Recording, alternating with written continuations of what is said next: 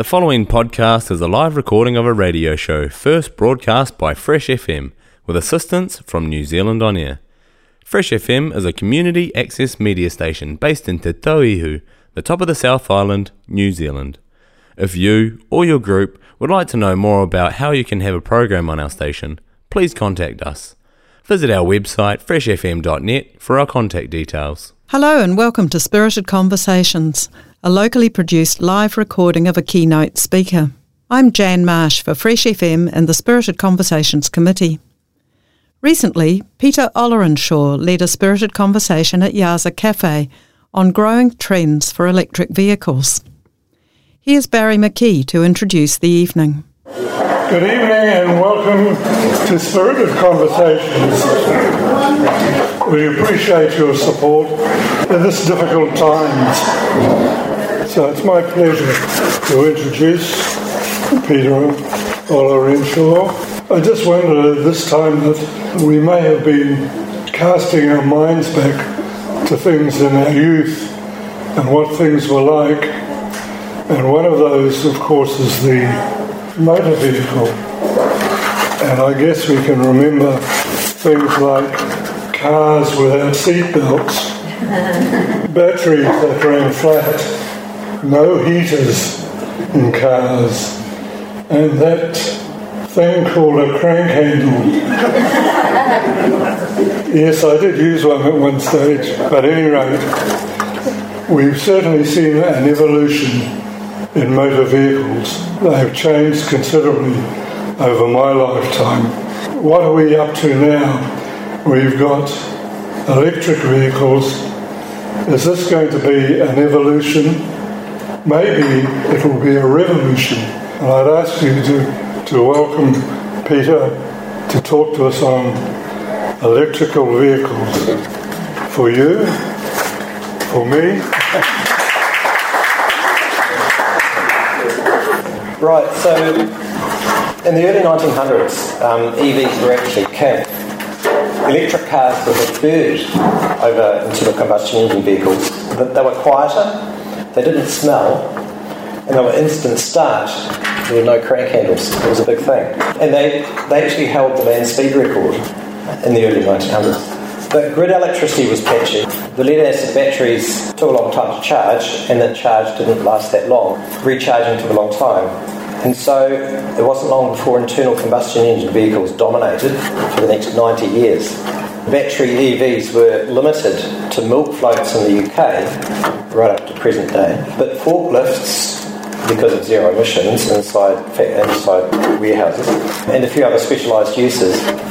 In the early 1990s, the California Air Resources Board mandated low emission vehicles for smog, not greenhouse gases. And then they brought in a legal requirement that 2% of vehicles had to be zero emission vehicles by 1998. General Motors brought out its EV1, which had 100 kilometres of range. At the time, the only batteries available were lead acid. But it was a fantastic car. It was a two-seater that people loved, but GM refused to sell to them, only to lease it. Toyota brought out an electric RAV4, again very popular, but only leased. The US auto industry successfully challenged this mandate, and it was full steam ahead, again, for internal combustion engines, vehicles, with them crushing as many EVs as they could.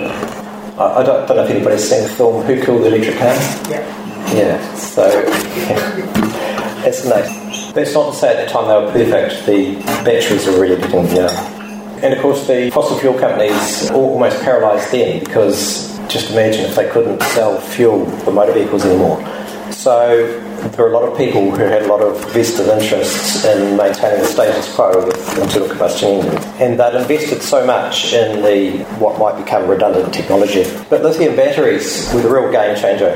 Nissan was an oddball with the Nissan Leaf in 2010, but it was Tesla that really put a bomb underneath the established car manufacturers with their Model S in 2012. This car was faster than a BMW M5. Now, I'm not sure how many petrol heads we've got here, probably none, but an M5, it's BMW's sports version of their cars, and it was a similar size to the Tesla. And this Tesla Model S was faster in just about every aspect than this sports version of the M5, which was pretty much the sort of gold standard for that sort of sporty car.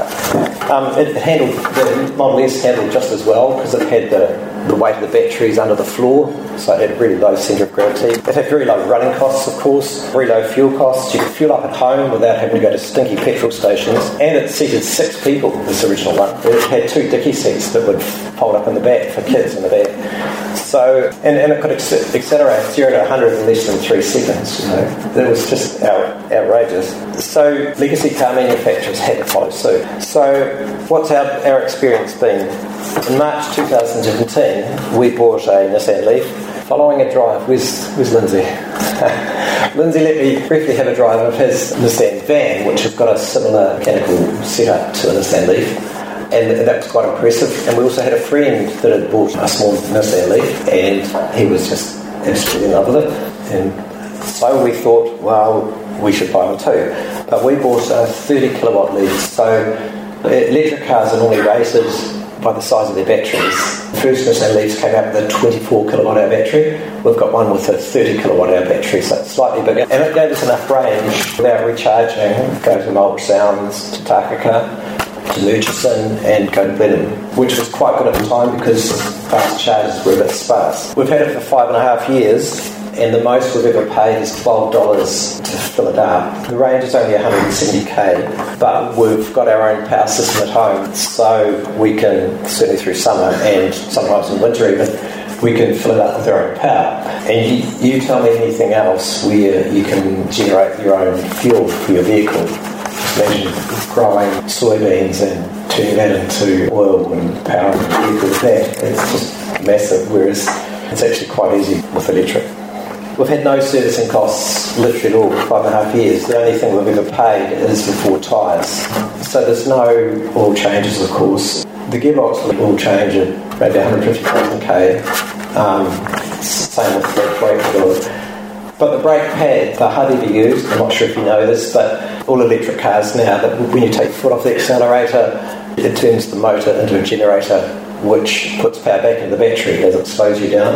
And the further you take your foot off the accelerator, the more it slows you down. In fact, some of the new cars, I'll talk about it later, are so good that you actually drive with one pedal. You don't touch the brake in normal conditions because you can decelerate fine just using the accelerator. So urban pollution from internal combustion engine cars is a real issue. Of course, there's the climate change, carbon emissions is one thing, but there's also all the other nasties that come out of exhaust pipes that electric cars just don't have an exhaust pipe. There's a brand new HAPINZ study, HAPINZ, it's something like health and something in New Zealand, and they, for the first time, looked at nitrogen dioxide, and that accounted for 60% of a social cost of $15.6 billion in health from pollution, and almost all of that was from diesel vehicles. The other 40%, most of that was from diesel vehicles as well. And with an earlier HAPINZ study, they found that in Christchurch, this earlier study found that in summer, the dose response for summer particulate pollution was 400 times the dose response of winter. And in summer, the particulates were almost all fossil combustion. In winter, it was dominated by wood burners. So the wood burner smoke had radically less harmful effects on people than the fossil combustion. So from the internal combustion engines, particularly diesels, you've got 60% of that 15 billion cost, and then most of the other 40% of it is diesels as well. So as well as the climate issues, you've got these urban pollution where the pollution from the vehicles can't disperse. Okay, so much about our Leaf. Like a lot of people, we found them outrageously good for 95% of our driving. If you think about it, how often is your daily journey more than 50k? And even the oldest Nissan Leaf is still going to have a 50k range. However, Leafs like ours are not so great at long distances. A quick anecdote about a trip to Dunedin. Nelson to Dunedin in one day in Nissan Leaf, and we can't go the quick way through Lewis Pass because there aren't enough fast chargers. We have to go around Kaikoura. And so with back-to-back fast chargers and open road speed, the battery temperature on the Nissan Leaf was getting up and up and up, and we're in the red well before we got to Dunedin, where we had to get to. and plus it was wet, and there's two things with wet roads. One, the tyres are colder, and so they deform less easily each time they rotate, so there's a bit more friction there.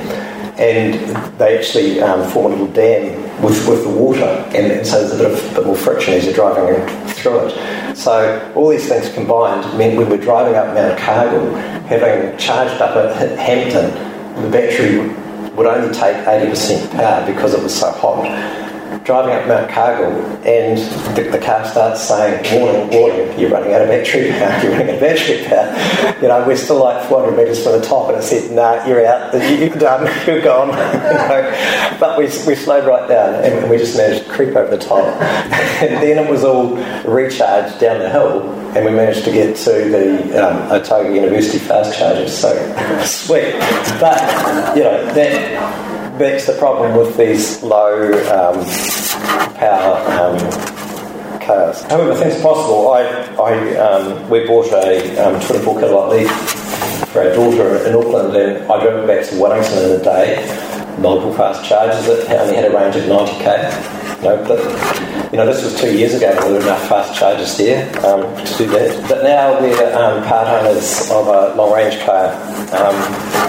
So we're now part owners of a Tesla Model 3, and people think, oh, Tesla, this is you must be really wealthy. But they're actually one of the cheaper new electric cars you can buy, and with the $8,000 rebate, it was quite doable.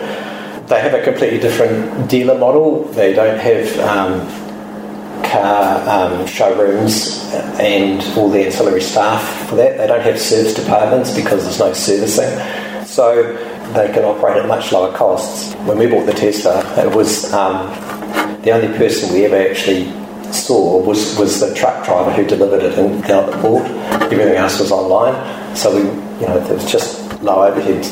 This just makes a huge difference. Driving to Dunedin is 2 charges, perhaps 3, and you never have to worry about the battery overheating, and you're probably going to have that many stops anyway, for a coffee or lunch or go to the toilet. So with cars typically having a 400k range, this is pretty much standard now. I don't think you'd get a new car that doesn't have a range of 400k. And with fast chargers more and more common, they're trying to get them at least every 100 kilometres down the road. It's really changed things.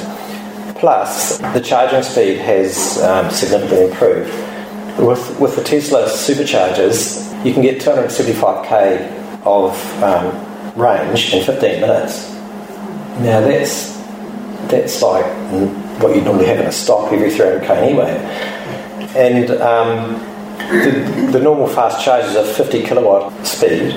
Tesla's 120, but the newest ones that are going in are 350. So that's 7 times faster. Fast charging just in 10 years. And on the horizon, the Mercedes EQE XX, it's a prototype, but in real world driving, it drove 1,000k without recharging, and it's got a 108k kilowatt hour battery. So it's our Tesla's got a 60 kilowatt battery. So this is quite a lot bigger, but it's not like a 200 kilowatt hour battery. It's just more efficiency. So with these changes in efficiency, closer fast chargers, longer range and faster charging, I would suggest it's actually game over for internal combustion vehicles. Just a bit about cobalt mining and African slave labour and things. This is pretty much a fossil fuel beta. Now, sure, there are some African kids mining cobalt, but I don't know if you know that none of the Teslas that have come out of China have had cobalt in their batteries. So it's not all cars, and cobalt's only such a minor thing. Lithium, that's from big countries like Australia, and there's heaps of it. The advantage to New Zealand for electric vehicles is we don't have fuel imports. There's zero tailpipe emissions, of course. And just talking about the net climate change emissions, even with a coal-fired grid that's substantially coal-fired, not New Zealand but overseas, the electric cars are still significantly better than fossil fuel cars as far as total emissions over their lifetime. And in a country like New Zealand, where we've got 90% renewables, that changeover point where the electric vehicles are much lower environmental cost. It comes much quicker, typically a year or two in New Zealand. Someone's gone on about the batteries, how they're going to wear out, and you'll have to replace the batteries, and it's going to cost thousands of dollars. That's not actually been the case. People normally keep their car until its battery has no longer got the capacity for the range that they need, and they on-sell it to someone else who just needs a car around town. Nissan was quoted the other day as saying basically all their batteries are still in their cars. There's very few that have been actually removed. So I'd like to talk to you about some of the other advantages of electric cars, and you may have heard of the possibility of vehicles to grid. So this is where you plug the car in, and it can feed two ways, out of the grid and back into the grid. So like normal electric cars are quite useful in that they can move when the power's needed to the trough in demand. Typically the power demand curve of the country has a very low demand in the middle of the night, ramps up a bit in the morning, dips in the middle of the day, ramps up a bit more in the evening, and then dips away in the evening. And so the electric cars can be charged up in the evening, filling in that hollow where we've got surplus generation capacity anyway.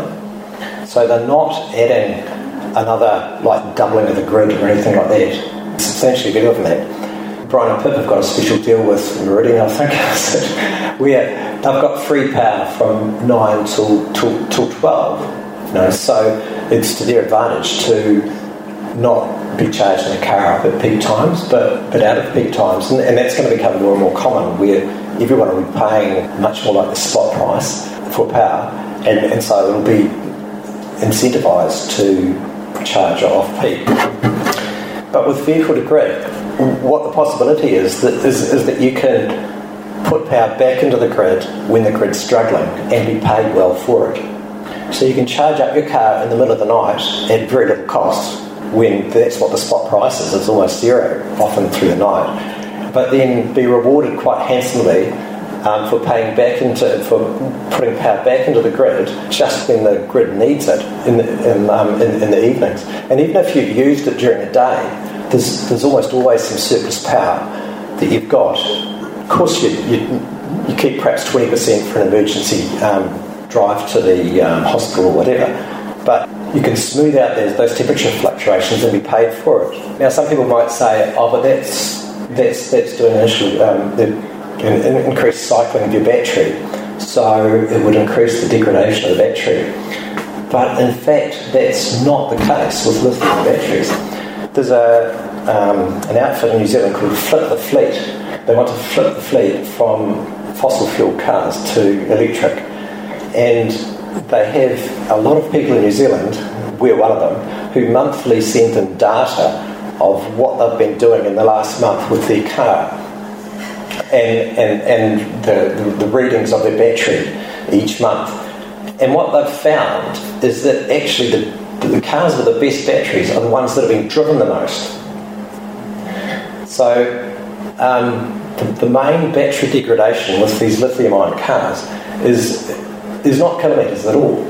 It's actually this gradual calendar degradation, something like 3% a year, just gradual degradation. So if your battery is going to degrade anyway, just through time, why wouldn't you cycle it more by charging up the grid, putting power back into the grid, and if you're getting paid well for it?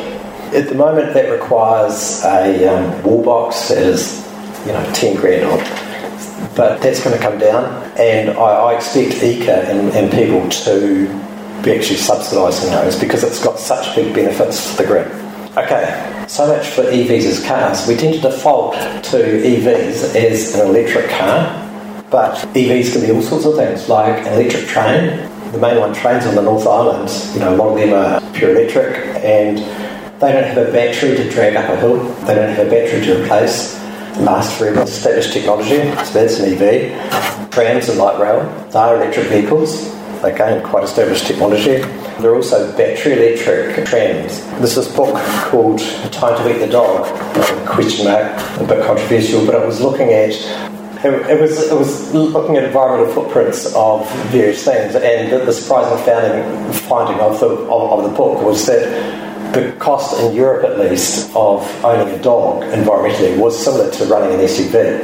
And so they had death threats about this book, apparently. But it had a question mark at the end of it and no recipes. I still got the death threats. Yeah. And that book, it said that found that the most economical in terms of megajoules per passenger kilometre vehicle was actually these, what they called Limburg cigars. They were rail cars, battery electric rail cars in Germany in the 1960s.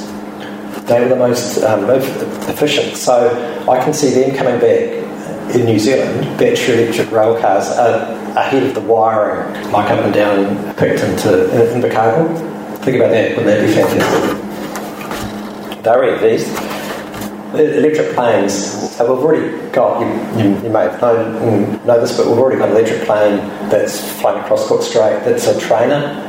And of course what the trainer planes do, they do a lot of take-off landing, so that's a fantastic use for electricity. But Sounds Air have got on order an electric plane that's going to be suitable for Nelson Wellington, Blenheim Wellington trip. It's going to be a few years off, but that's not in the distant future, that's in the near future. The longer range ones are much more of an issue, of course. But just talking about that, we haven't even started looking at efficient shapes of planes because we've had this cheap fossil fuels for almost ever. The planes that we've got are basically just a rounding on the front of a tube and a sort of teardrop on the back of a tube. It's not a proper aerodynamic shape at all. And there's this Solera 500L egg-shaped plane that's been developed that has 60% less fuel use just through the much better aerodynamic shape. So when you get better aerodynamic shape, better batteries, I can see that it won't be too long before we'll be able to have certainly internal flights, live internal flights with electric planes. International flights, well, you might think that's impossible with an electric vehicle, but something that no one talks about is photovoltaic airships. That's a distinct possibility. They're slower than planes, airships, 130 to 150k, but they've got such a huge surface area that you could have printed solar cells, which they're already doing, but they're very efficient. But it doesn't matter on an airship, you've got so much area. So you could have a PV powered solar electric airship that could fly flat out in overcast conditions because it's got so much solar panel area. It could have batteries for going through the night. To Europe it will be 5 to 6 days, so it will take longer. But you're flying much lower and it would be much more of a journey. You would actually, rather than being a cattle class, squashed between people with a screen here, you could get up and walk around, have a bunk room like they did in Hindenburg, and quite possible. Also things like helicopter logging, that could be done with electric airships. So they've got no energy for hovering. They just have some surplus water that they dump when they pick up a log. They bring the log to the depot, they pick up more water, dump the log, and go back again. And then there's micro-mobility. We've seen e-scooters more and more, and they work fantastically well with buses the first and last kilometre. So you can scoot to the bus stop, jump on the bus with your scooter, zip into town on the bus, and then zip on your scooter to where you're going to, or you can hire them at either end. I don't know if you've seen those monowheel ones. They look pretty interesting, they look pretty safe, and skateboards. But here's the big one, here's the big other EV that I think you really need to think about, and that's e-bikes. They flatten hills, they blow the stuffing out of headwinds, and you arrive non-sweaty. They're the best replacement for an electric car or a car. However, electric cars do nothing for road congestion, in fact they make it worse. That's because you've taken away the guilt factor of emissions when you're driving in and out of town. We have people complaining about congestion when they're intent on dragging what's actually a 3-seater sofa, 2 armchairs, 4 lighting clusters, 500 litres of storage space, an infotainment system from one end of the town to the other, and expecting to park it in public land all day for nothing. When you think about it, it's a pretty bizarre scenario, isn't it? So, even if they're EVs, they're still taking up all that room in our congested urban environments. We've already got 44% of the CBD area taken up with car parking, roads and car dealers, we've got to change that. So EVs are going to do nothing for that. And also there's a lot of embodied energy in just making the electric car in the first place. And it's more than an EV, but as I said, the embodied energy and embodied carbon in an electric car is considerably more than a fossil fuel vehicle. But because it uses no fossil fuels, has no emissions, it very soon becomes net better than a fossil fuel vehicle. But it's still a lot of embodied energy in that vehicle and a lot of energy to move it. And you think you're just moving one or perhaps two people in this 1.5, 2 tonne vehicle. It's not ideal. E-bikes, however, take a fraction of the space, use a fraction of the amount of energy to propel 1 to 3 people from one place to another. And a side step you might like to think about, instead of just swapping out an internal combustion engine car, or every internal combustion engine car that you've got for an electric car, is perhaps you don't swap out all of them. You might like to think about the idea of a whānau fleet, rather than everyone having their own vehicles that can do everything, and that's why we end up with SUVs, that you have one car amongst friends or family that is like a long distance car you can share. And another thing that I was surprised to see is Bywater Toyota has now got this total mobility scheme where you don't own a vehicle, but you subscribe to their service, and whatever vehicle you need for a particular use, you take that right vehicle. So if you want to go skiing, you book in for this SUV with 7 seats and 4-wheel drive and stuff. But if you want to go just from here to Taka or something, you get one of their very efficient cars to do that. So that's something to think about, and it's great that Toyota's doing that. And it's a bit unfortunate that Toyota is one of the few manufacturers. It's got very few electric cars. I've only got 2. They're getting there. Some people say that you have to have a car to get your grocery shopping. Just a couple of small anecdotes here. One is that my mother, every Friday, used to ring up the grocer with her order, and it would be delivered. We had milk delivered, of course.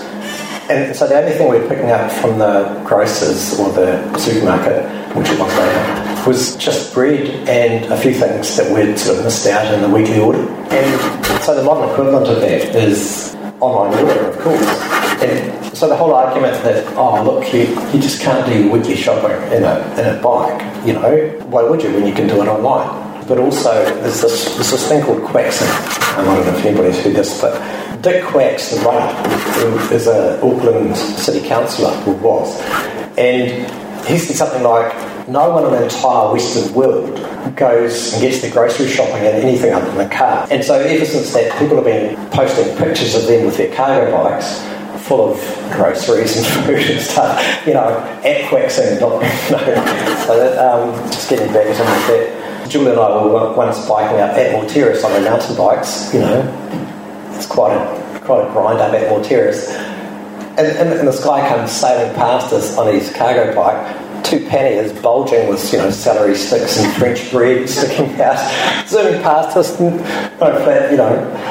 effort. They're just fantastic. So, as we decarbonise transport and process heat that we need to for our climate goals, we're going to need more electricity, either that or less transport.